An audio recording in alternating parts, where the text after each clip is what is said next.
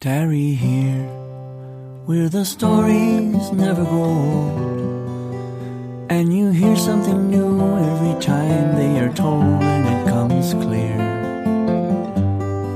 So tarry here, where it doesn't matter your age, and when we gather round the table, we all take the stage year after year.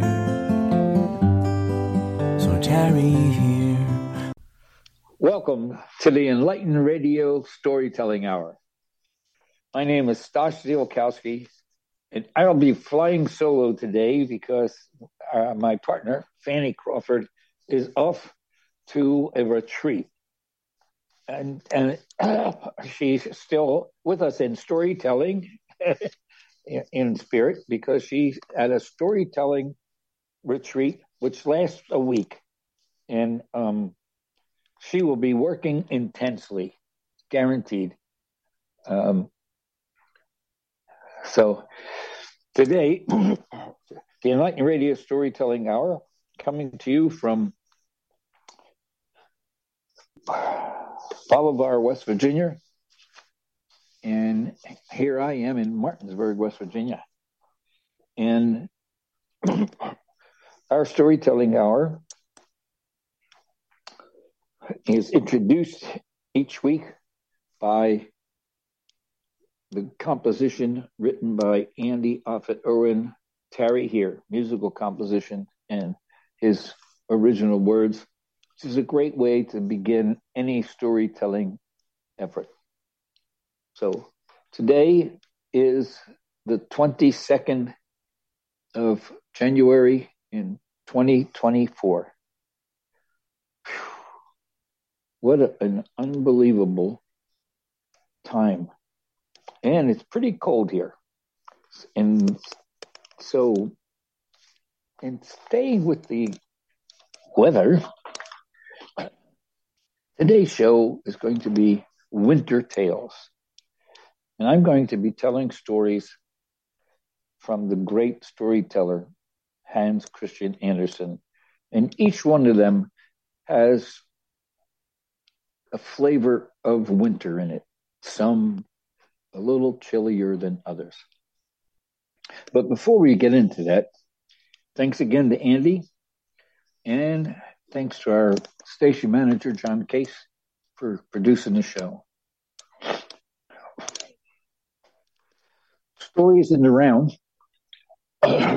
is coming up, but so far we do not have a list of the storytellers that will be performing. When Fanny's on the radio next week, possibly we'll have those. However, Speak Story series, which is located in Shepherdstown, West Virginia, and is run by Adam Booth, is lined up for the year. And so I'm going to spend a couple minutes here speaking about that. Coming up in February is Gail Ross. Gail Ross is a member of the Cherokee Nation. She is a direct descendant of John Ross, who was the leader of the Cherokee Nation during the Trail of Tears. And Gail Ross will be entertaining in February, second Tuesday of each month. SpeakStorySeries.com.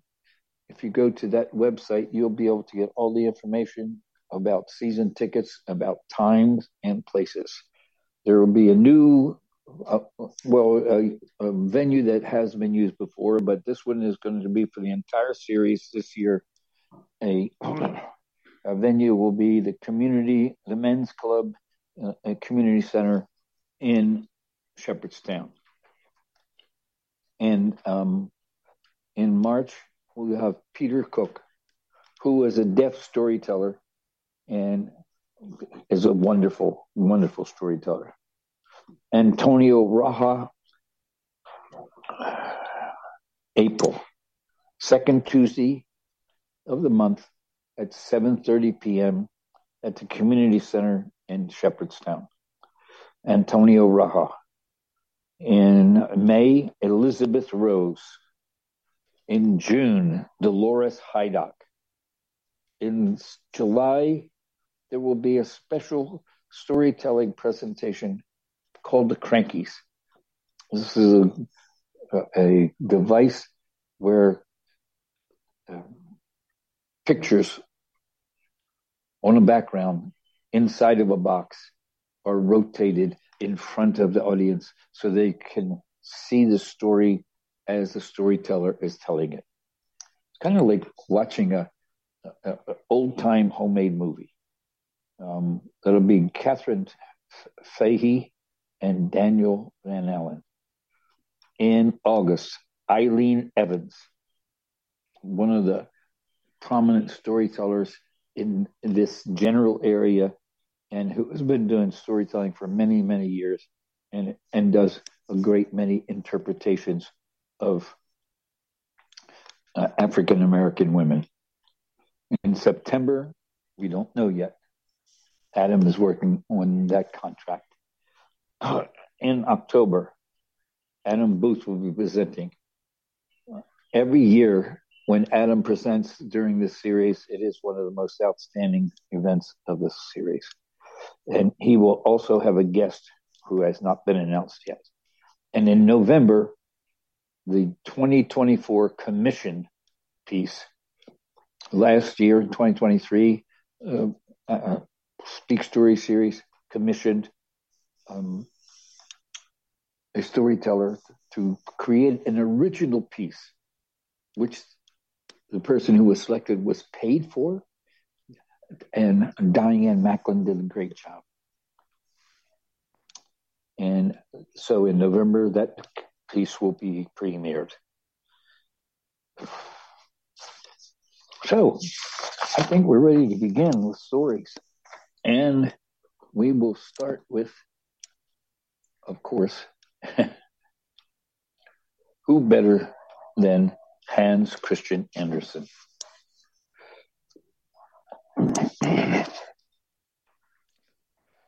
Possibly one of the most poignant stories ever told, ever written.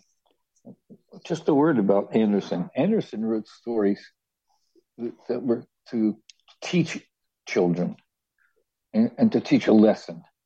So sometimes his stories are not as la-di-da and happy and all fulfilled as the Disney versions of them are, but they're more truthful.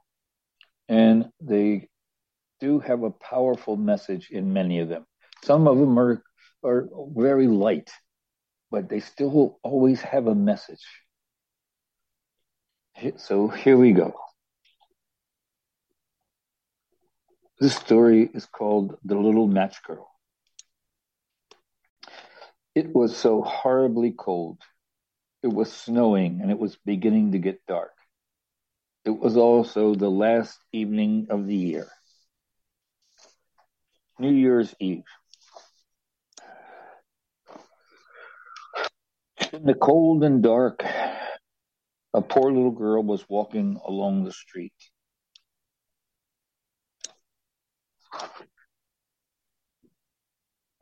Barefooted, bareheaded. Now, it's true that she was wearing slippers when she left home, but what good did that do? The slippers were much too big. Her mother had worn them last. That's how big they were.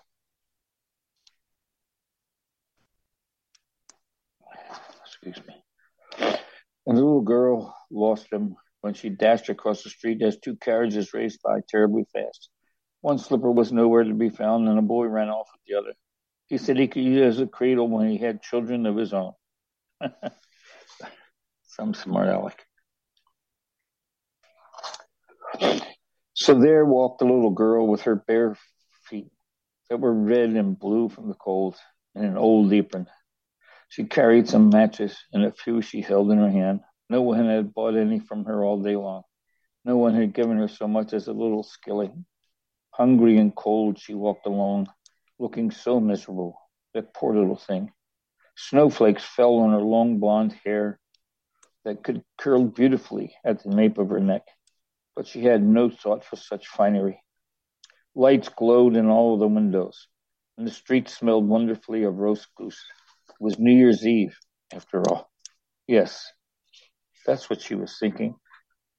Over in a niche between two houses where one jutted out a little further into the street than the other, that's where she sat down and she curled up. She tucked her little feet under her, but she froze even more. She didn't dare go home because she hadn't sold any matches and didn't have a single skilling. Her father would beat her. It was cold at home, too. They barely had a roof over their heads, and the wind whistled right through, even though they had stuffed straw and rags into the biggest cracks. Her little hands were almost dead from the cold. Oh, how warm a little match would feel if only she dared take one, just one from the bundle, strike it against the wall and warm her fingers. She pulled one out. How it sparked, how it burned. It was a warm, bright flame, like a tiny candle when she cupped her hand around it. What an odd candle. The little girl thought she was sitting in front of a big cast iron stove with shiny brass knobs and a brass belly. The fire burned so blissfully and felt so warm. Oh, what was that? The little girl had just stretched out her feet to warm them too often. The flame went out. The cast iron stove vanished. She was sitting with the little stub of the burned out match in her hand. She struck another. It burned, it glowed, and at the spot where the light touched the wall, it became transparent, like a veil. She was looking right into a room where the table was set with a dazzling white cloth and a fine porcelain. The roast goose was steaming wonderfully, stuffed with prunes and apples. And what was even more amazing, the goose leaped up from the platter and waddled across the floor with a knife and a fork in its back, right over to see the poor girl who came. And then the match went out and she could see nothing but the thick, cold wall. She lit another. Then she was sitting under the loveliest Christmas tree.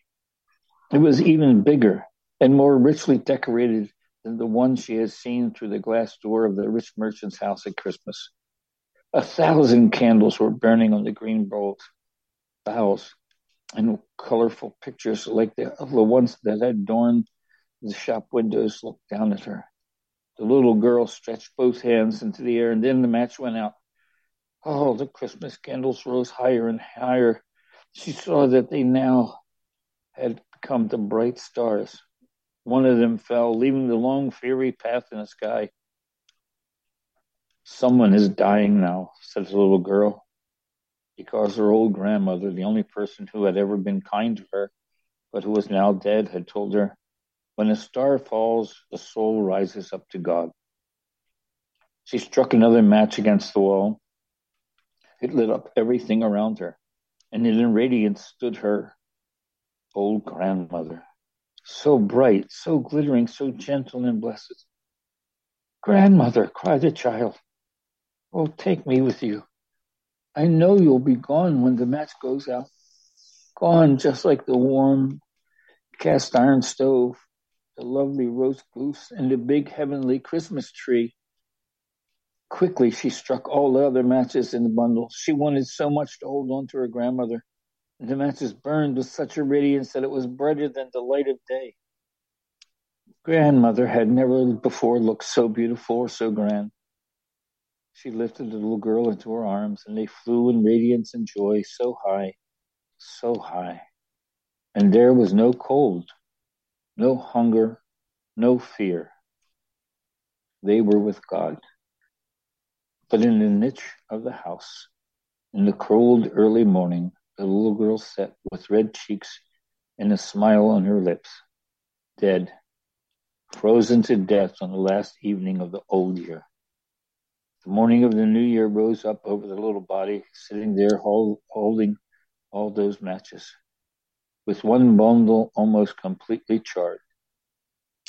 She had tried to warn herself, they said. No one knew what beauty she had seen, or with what radiance she and her old grandmother had passed into the joy of the new year. Hans Christian Andersen, The Little Match Girl. Oh, what a wonderful story, and what a wonderful picture. Although very, very difficult kind of picture to see. I mean, to really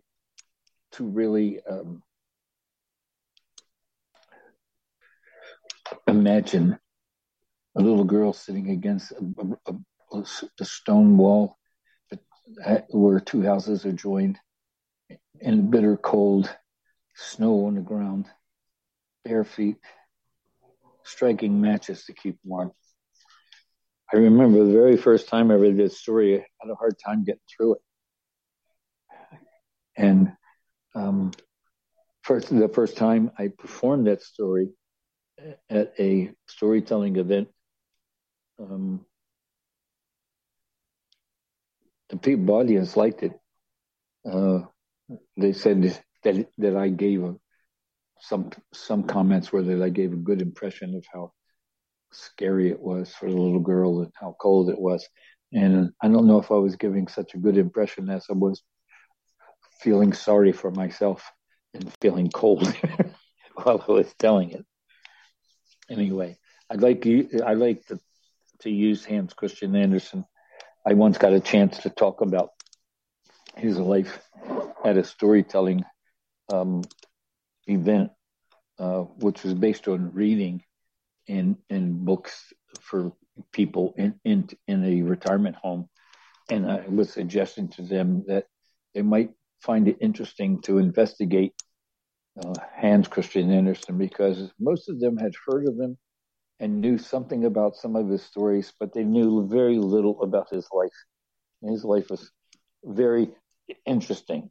Not as exciting as, or maybe even more exciting than you would think, but not as much fun as his stories suggest in some ways, because the modern version of his stories, as told in movies and things, for instance, like The Little Mermaid, if you would read the original story and then see the Disney version movie, you would find out that it's not the same story, that the story has been changed to make it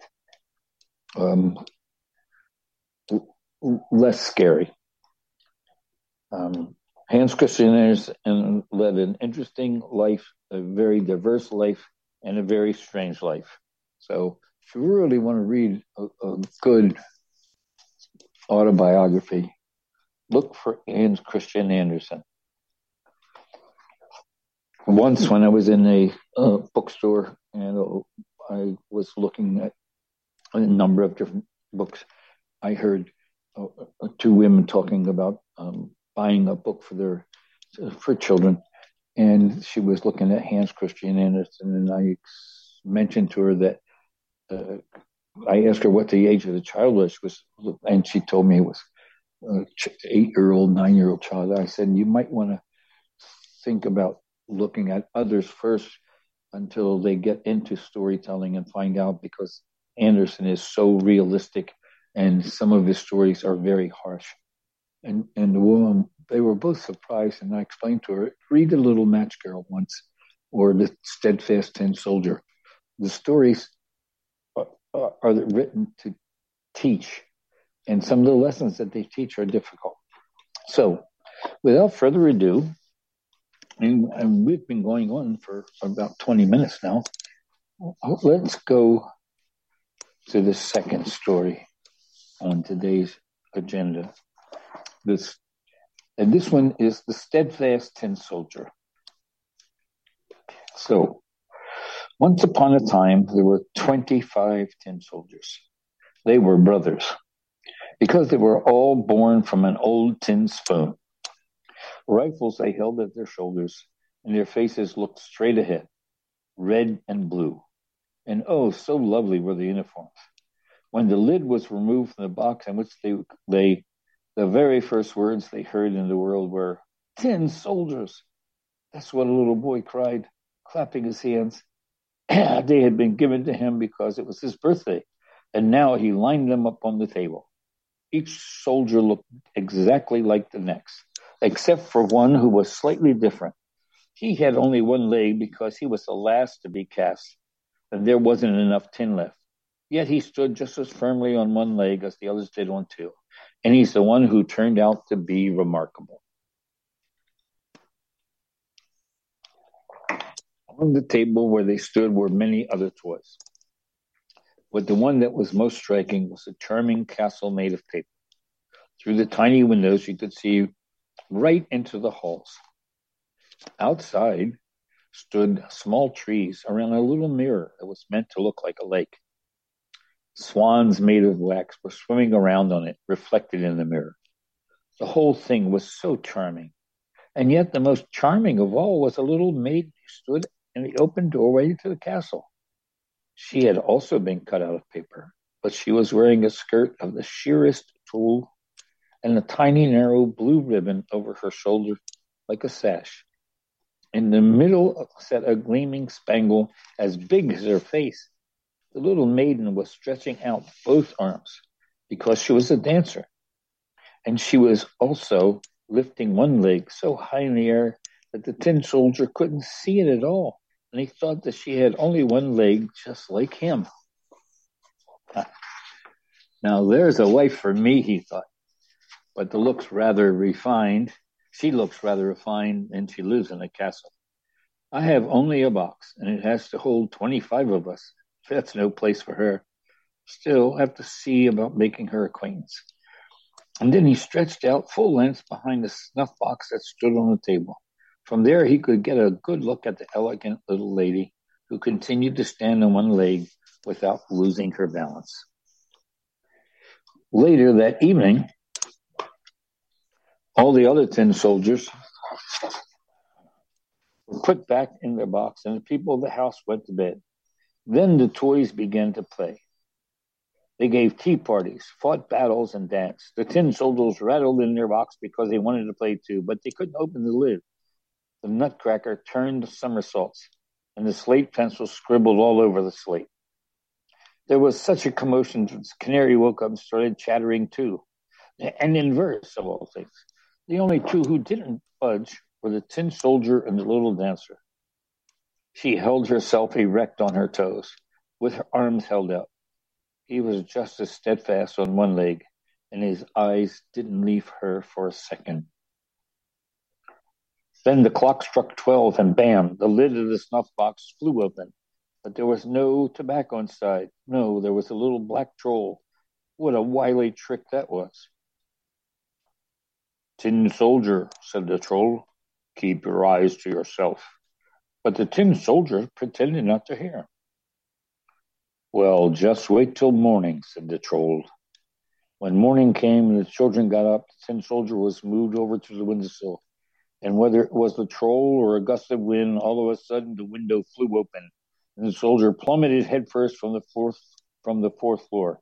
What a terrifying speed! With his leg turned upward, he landed on his cap with his bayonet stuck between the cobblestones. The servant girl and the little boy went downstairs at once to look for him, but even though they nearly stepped on him, they couldn't see him. If the tin soldier had shouted, "Here I am," they probably would have found him. But he didn't think it was proper to yell when he was in uniform. Then it started to rain. One drop came down faster than the other. It turned into a regular downpour. When it was over, two street urchins came along. "Hey, look, there's a tin soldier lying there. Let's send him out for sale." And so they made a boat out of a newspaper, set the tin soldier in the middle of it, and he sailed off down the gutter. The two boys ran alongside, clapping their hands. What waves there were in that gutter, and what a current. Well, it's true that there had just been downpour. The paper boat pitched up and down, and at times it would spin so fast that the tin soldier swayed, but he remained steadfast, his expression unflinching, standing erect with his rifle at his shoulder. All of a sudden, the boat washed in under a plank that lay over the gutter. It grew just as dark as inside the box. I wonder where I'll end up now, he thought. Yes, well, this is all the troll's fault. Oh, if only the little maiden was sitting here in the boat, then I wouldn't care if it was twice as dark. At that moment, a big water rat appeared. It lived under the gutter plank. Have you got a travel pass? Asked the rat. Let's see your travel pass. But the tin soldier didn't say a word, holding his rifle even tighter. The boat raced along with the rat right behind it. Oh, it gnashed its teeth, shouting to sticks and pieces of straw. Stop him, stop him. He didn't pay the toll. He didn't show his travel pass. But the current grew stronger and stronger. The tin soldier could already glimpse daylight up ahead where the plank ended. But he also heard a roaring sound that would scare even a brave man. Just imagine. Where the plank ended, the gutter plunged right into a huge canal. For him, it would be just as dangerous as for us to sail over an enormous waterfall. He was already so close that he couldn't stop. The boat pushed forward. The poor tin soldier held himself as upright as he could. No one was going to say that he so much as blinked an eye. The boat spun around 3 or 4 times and filled with water up to the rim. It was going to sink. The tin soldier was standing in water up to his neck, and the boat sank deeper and deeper. The paper began dissolving faster and faster. Then the water was over the soldier's head. That's when he thought about the charming little dancer, whom he would never see again. In his ears, the soldier heard, "Flee, warrior, flee, death is after you." Then the paper fell apart, and the tin soldier plunged right through. At that very moment, he was swallowed by a big fish. Oh, how dark it was inside. It was even worse than under the gutter plank, and it was much more cramped. But the tin soldier was steadfast and stretched out full length with his rifle at his shoulder. The fish thrashed about, making the most terrifying movements. Finally, it grew quite still, and what looked like a bolt of lightning flashed through it. The light shone so bright, and someone cried loudly, "Tin soldier!" The fish had been caught, brought to market, sold, and then ended up in a kitchen where the servant girl slit it open with a big knife. Putting 2 fingers around his waist, she plucked out the soldier and carried him into the parlor, where everyone wanted to see the remarkable man who had traveled inside the belly of a fish. But the tin soldier was not the least bit proud of himself. They set him on the table, and there, oh, what strange things can happen in the world. The tin soldier was in the very same parlor where he had been before. He saw the very same children, and the toys on the table, and the lovely castle with the charming little dancer. She was still standing on one leg, with the other lifted high in the air. She too was steadfast. The tin soldier was touched. He was just about to weep tears of tin, but that wouldn't be proper. He looked at her and she looked at him, but neither said a word. At that moment, one of the little boys picked up the soldier and tossed him right into the stove, giving no explanation at all. The troll in the box was most certainly to blame. The tin soldier stood there, brightly lit, and felt the terrible heat. But whether it was from the actual fire or from love, he didn't know. The paint had worn right off him. But whether this had happened on his journey or from sorrow, no one could say. He looked at the little maiden. She looked at him, and he felt himself melting. But he still stood there, steadfast, with his rifle at his shoulder. Then a door opened. The wind seized hold of the dancer, and she flew like a sylph right into the stove to the tin soldier, burst into flame, and was gone. The tin soldier melted into a lump. The next day, when the servant girl took out the ashes, she found him in the shape of a little tin heart. But all that was left of the dancer was the spangle, and that had been burned black as coal.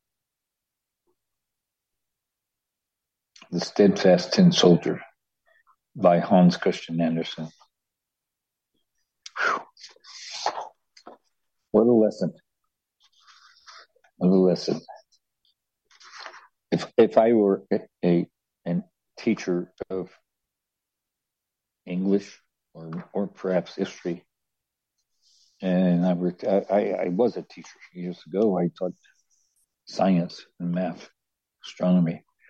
But if I were a teacher of storytelling, and I have been in a way at schools as a guest or in libraries, I would use this example to teach about life and about how people connect, how people suffer, how people go through all kinds of trials. But if they find love, it will help them get through almost anything. And the story of the steadfast tin soldier has always been one of my favorites because it is about finding love and about being steadfast and doing your duty as every commander would want his soldiers to do. And it does have a happy ending in the sense that at the end of the story, the tin soldier and the little dancing lady wound up together.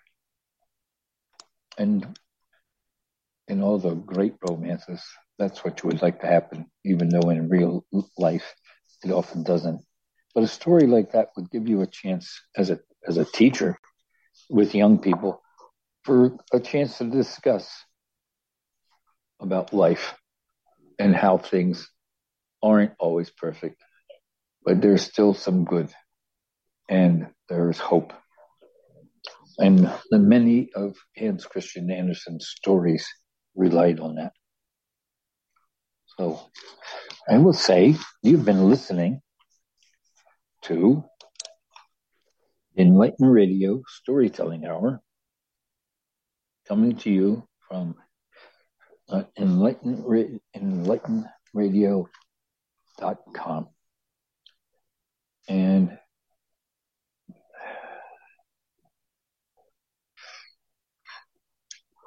this is our storytelling hour is turned into a podcast. So Tall Tales at enlightenradio.org. If you go to that website, you will find about 5.5 years of broadcasts that Fanny and I have done of stories, many different kind of stories. Some fairy tales, some traditional tales, jack tales, tales from Appalachia, tales from all over the world, plus some personal tales about our lives and about some of the stories that we have performed on different stages, and also stories of all kinds. Stories that make you laugh, stories that may make you cry, stories that are just a couple minutes long, stories that are 30 minutes long or even longer, and information about storytelling. Storytelling is since 1973, when the National Storytelling Festival was inaugurated in Jonesboro, Tennessee, has grown to be a worldwide phenomenon. Countries throughout the world now celebrate storytelling with festivals, and Jonesboro has an average attendance of between 10 and 12,000 people. In Utah, the Storytelling Festival in Utah sometimes hosts as many as 20,000 people during their festival. And there are many festivals throughout the country that promote storytelling. Since the pandemic, storytelling on Zoom has been blooming. And some storytellers have found that they do not have to travel very much anymore. They do a Zoom presentation storytelling, and some of the best storytellers in the country do a regular weekly show or even a monthly presentation where they gather a group of storytellers and do it through this Zoom process, and people can tune in. And some of the storytelling is done much like this. It doesn't cost you anything to listen to this. And some of the Zoom performances are done free of charge. Or the storyteller will announce that if you care to make a donation to help them continue their career, they accept that. So it's worthwhile investing in that. If you like the stories, join in. All right. Enough of promotions. Let's take a look at another story. This one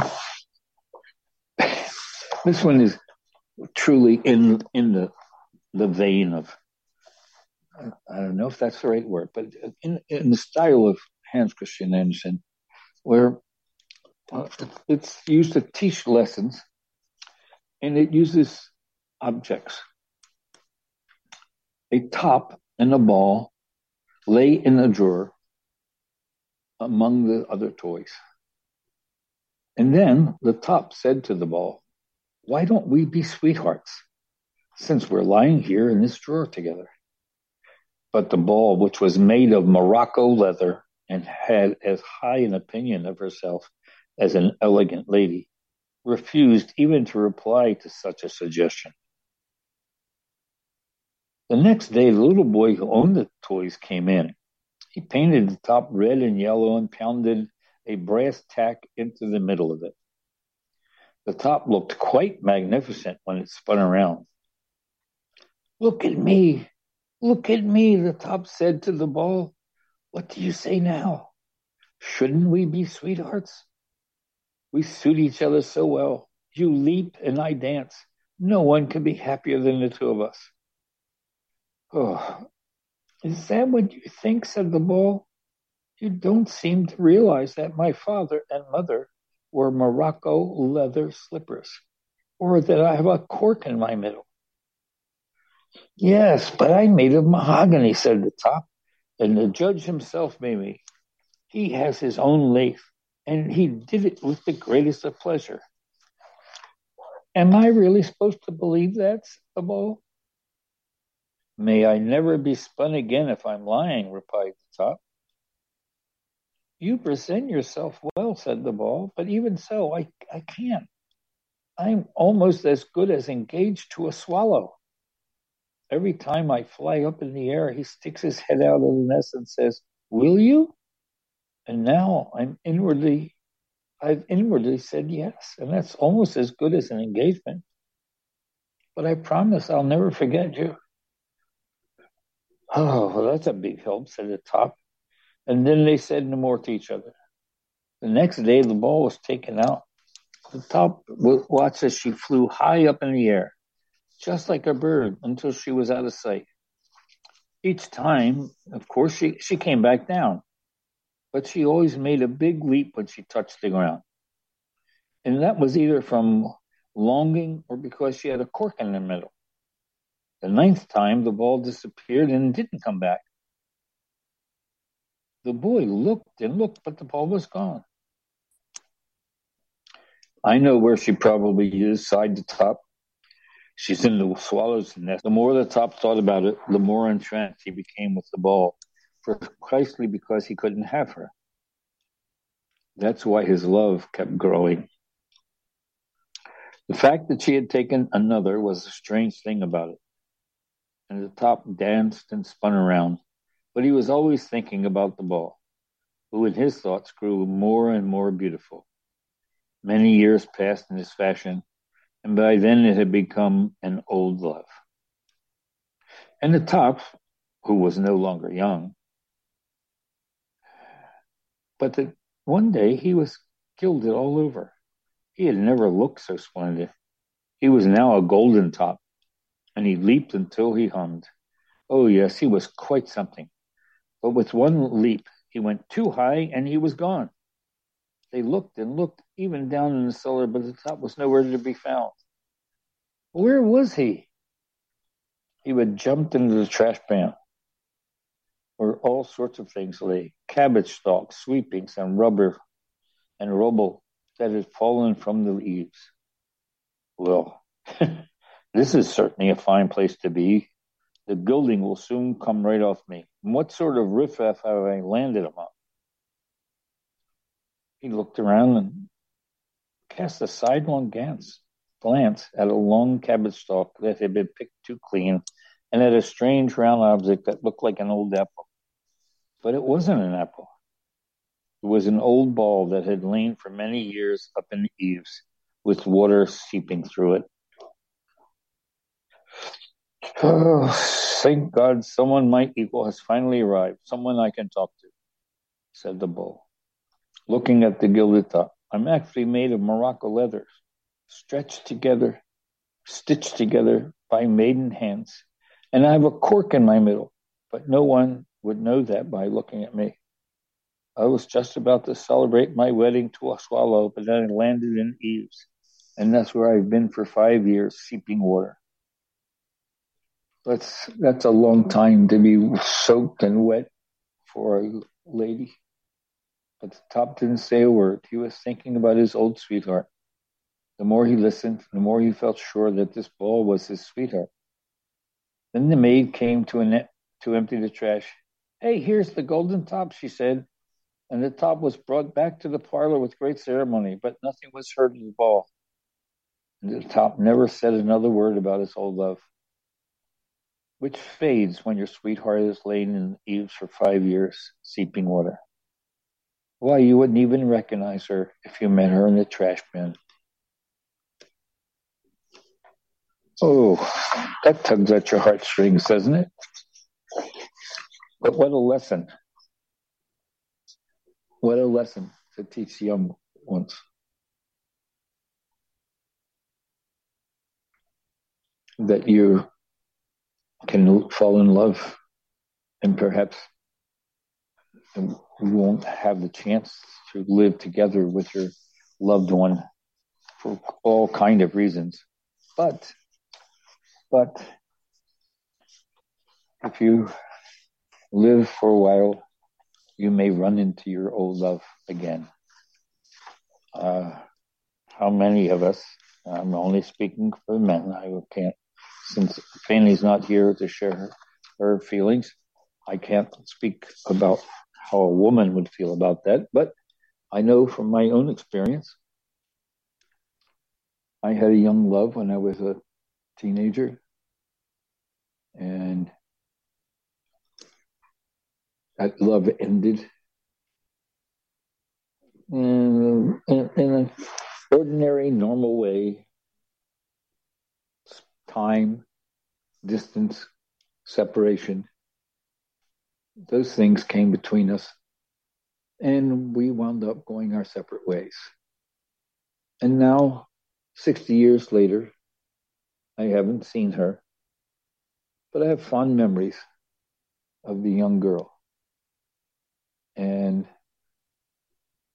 I wonder what it would be like if I were to see her now as a woman of maybe 80 years old, if I would recognize her.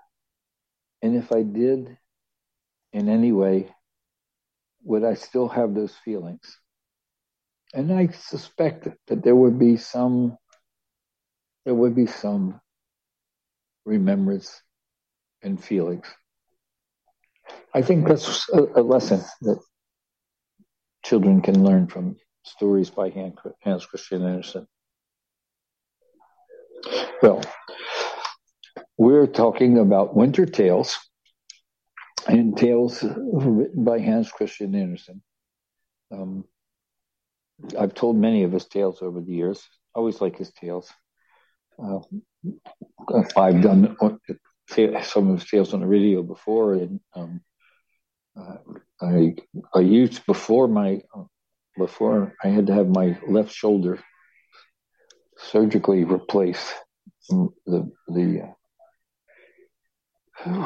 shoulder blade itself was damaged, and I had to give up playing the accordion.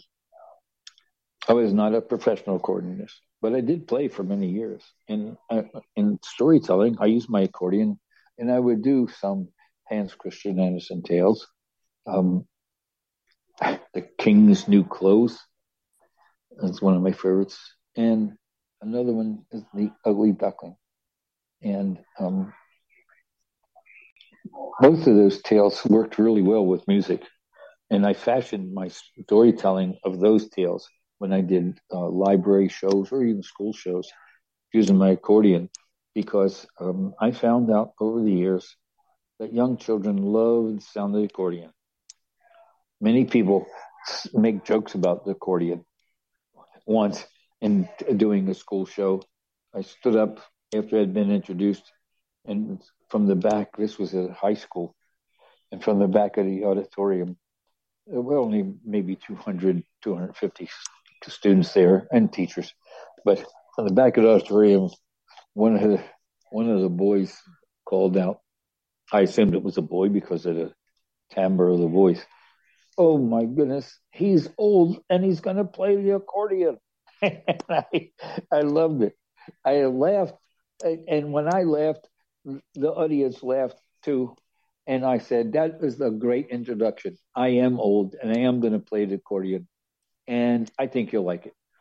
And I started in, and it was just so much fun. So enough about my adventures. Let's get back to Hans Christian Andersen and our final story for today at the Enlighten Radio Storytelling Hour is called The Snowman. What better way to end a series of tales called Winter Tales?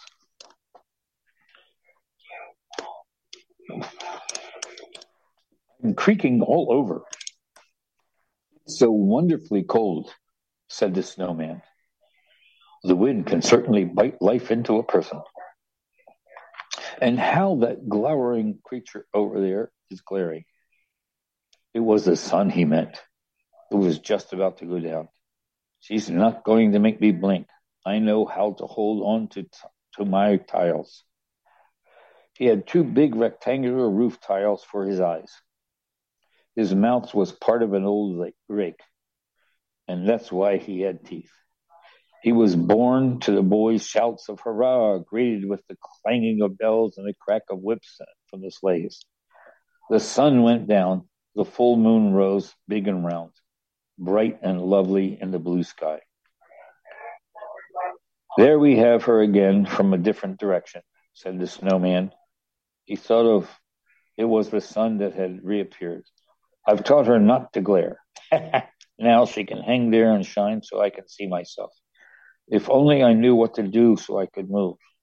I would dearly like to move. If I could do that, I would go down and slide around on the ice the way the boys were doing, but I don't know how to run. Gone, gone, barked the old watchdog. He was rather hoarse and had been that way ever since he was house pet and lay under the stove. The sun will surely teach you to run. I saw that happen to your predecessor last year, and to his predecessor too. Gone, gone, every one of them gone. I don't understand what you're saying, my friend, said the snowman. Is that thing up there supposed to teach me to run? He meant the moon. Well, it's true that she ran off before when I gave her a stern look, but now she's sneaking up from a different direction. You don't know a thing, said the watchdog, but then you're only recently been patted together. What you're looking at is called the moon. The one that left is the sun. She'll be back in the morning. She'll teach you to run down to the moat. We'll soon have a change in the weather. I can feel that. It is in my left-hand line leg. I've got a shooting pain in it. We're due for a change in the weather. I don't understand him, said the snowman, but I have the feeling that he's telling me something unpleasant. The one that was shining and went down, the one he calls the sun, I have a feeling that she's not my friend either. Gone, gone, barked the watchdog as he spun around 3 times and then lay down inside his house to go to sleep. Change in weather truly did come. A fog, thick and damp, spread in the early morning hour over the entire region. At dawn came a light breeze. The wind was so icy that the frost took a firm grip. But what a sight there was when the sun came up. All the trees and limbs were covered with rime. It looked like an entire forest of white corals, as if all the branches were heaped with dazzling white flowers. The infinitely numerous and delicate network of branches, which is impossible to see in the summer because of all the leaves, now appeared. Every single twig, it was a lacework, and so glittering white, as if white snow were streaming from every branch. The weeping birch stirred in the wind. There was life in it, like in the trees during the summer. It was lovely beyond compare. And when the sun rose, oh, how everything sparkled. Oh, all across the snow on the ground glittered huge diamonds, or you might also think that countless tiny little candles were burning, even whiter than the white snow. It is lovely beyond compare, said a young girl who had come into the garden with the young man and stopped right next to the snowman. There's no sight as lovely as this in the summertime, she said. And a lad like that, we wouldn't find it all, said the young man, pointing at the snowman. He's splendid. The young girl laughed, nodded at the snowman, and then danced with her friend across the snow, which creaked under them as if they were treading on starch. Who are those two? The snowman asked. You've been on the manor longer than I have. Do you know them? Yes, I do. She once fed me. He once gave me a meat bone. Those two I wouldn't bite. But what are they doing here? Sweethearts, said the watchdog. They're going to move into a doghouse together and gnaw on bones. Gone, gone. Are those two just as important as you and I? They belong to the master's family, of course, said the watchdog. How little a person knows when he's been born yesterday. I can see that about you. I have age and knowledge. I know everyone here on the manor, and I've known a time when I didn't have to stand out here in the cold on a chain. Gone, gone. The cold is lovely, said the snowman. Tell me more. Tell me more. But you mustn't rattle your chain. It makes me creak inside. Gone, gone, barked the watchdog. A pup I once was. Little and charming, they said. Back then I lay on the velvet chair inside the manor. Lay on the laps of the whole family. They kissed me on the snout and wiped my paws and with nice handkerchiefs. I was called the loveliest and little doggy, but then I got too big for them. So they gave me to the housekeeper. I wound up in the cellar. You look down into it from where you're standing. You can look right into the room where I was a master because I was living with the housekeeper. It was a more modest place than upstairs, I suppose, but more comfortable. I wasn't hugged and hauled around by the children the way I was upstairs. The food was just as good as before, and there was more of it. I had my own pillow, and there was the stove. At this time, he realized that's the loveliest thing in the world. I crept all the way under it so I was completely out of sight. Oh, I still dream about that stove. Gone. Gone. Does the stove look so lovely? Does it look like me? It's just the opposite of you. It's coal black with a long neck and a brass belly. It devours wood so that fire points out of its mouth. You have to keep to one side of it, very close, right underneath. Oh, such boundless comfort. You should be able to see it through the window from where you're standing. And the snowman looked, and he actually saw a black polished object with a brass belly. And why did you leave her? Said the snowman.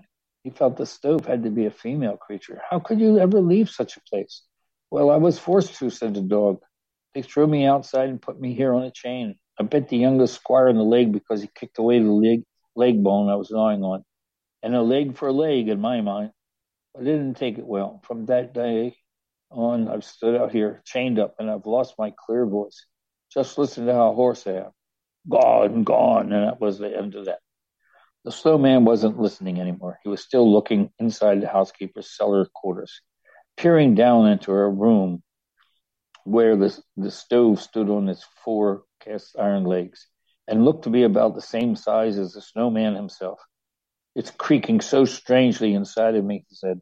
Will I never be allowed inside there? It's a harmless wish, and surely our harmless wishes should be fulfilled. I must go inside and must lean against her, even if I have to break the window.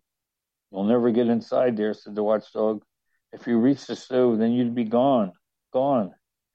I'm not really as good as gone. I think I'm breaking in half. All day long, the snowman stood there looking in the window. At dusk, the room became even more inviting. From the stove came such a gentle light, not like the glow of the moon or the sun. No, but only the way a stove, excuse me, can glow. And there's something inside. The door opened and flames would shoot out, as they usually did.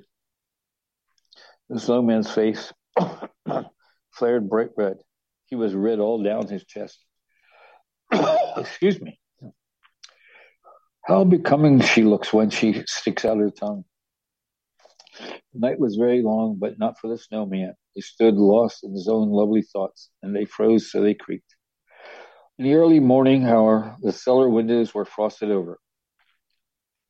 They bore the loveliest ice blossoms that any snowman could ask for, but they hid the stove. Excuse me, take a drink.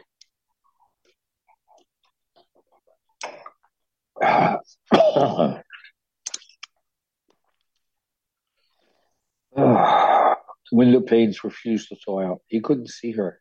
There was a creaking and crunching. It was exactly the kind of frosty weather that should please a snowman. But he was not pleased. He could and should have felt so happy, but he was not happy. He was suffering from stove longing. That's a bad sickness for a snowman, said the watchdog. I too have suffered from that sickness, but I got over it. Gone, gone. Now we're going to have a change in the weather.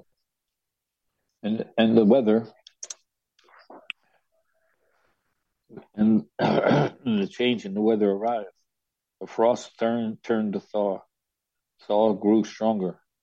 Snowman grew weaker. Didn't say a word. One morning he toppled over. Something looked like a broomstick was poking up in the air where he had stood. That's what the boys had built him around. Now I can better understand his longing, said the watchdog. The snowman had a stove poker in his body. That's what was stirring inside him. Now that's over. Gone, gone. Soon winter was over too. Gone, gone, barked the watchdog. But the little girls on the manor sang. Spout forth, woodruff fresh and fair. Hang down, willow, your mitten pair. Come, cuckoo, come, lark, let's sing. In February, we'll be having spring. I'll sing along. Chirp, chirp, cuckoo, come, dear son, come often too. And no one gave another thought to the snowman because he was gone. Hans Christian Andersen, The Snowman.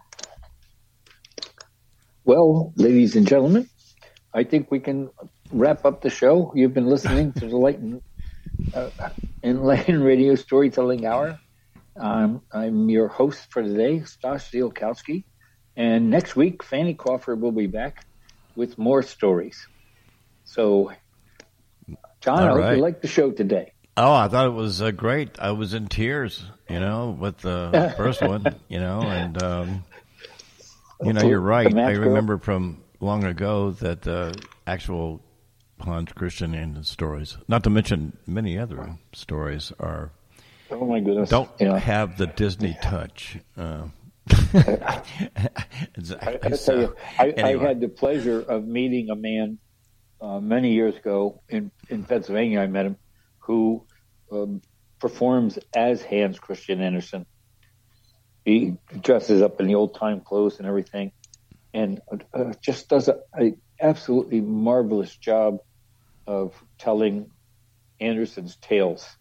Wow. And he also does it for children. And he also does it for adults. And in his adult performances, he tells the tales straight out, unburnished, straight, right? And talks a little bit about his life, which is very enlightening. Yeah. And right. It's interesting. I think it's difficult for some people to imagine. Difficult for some people to imagine someone doing a in-person presentation. But I have met some storytellers who do some marvelous ones. And of course, our Fanny Crawford does a fantastic job of telling her grandfather's stories and her mother's stories. Her family's stories. Yeah, right. I know. All right. I do tell some family stories, but I don't do any voices like Fanny does. I don't try to become somebody else. Right. I have performed as individuals, but she does. It's an interesting thing that she does. Yeah. Okay, let me stop recording now. Okay, and okay, thanks.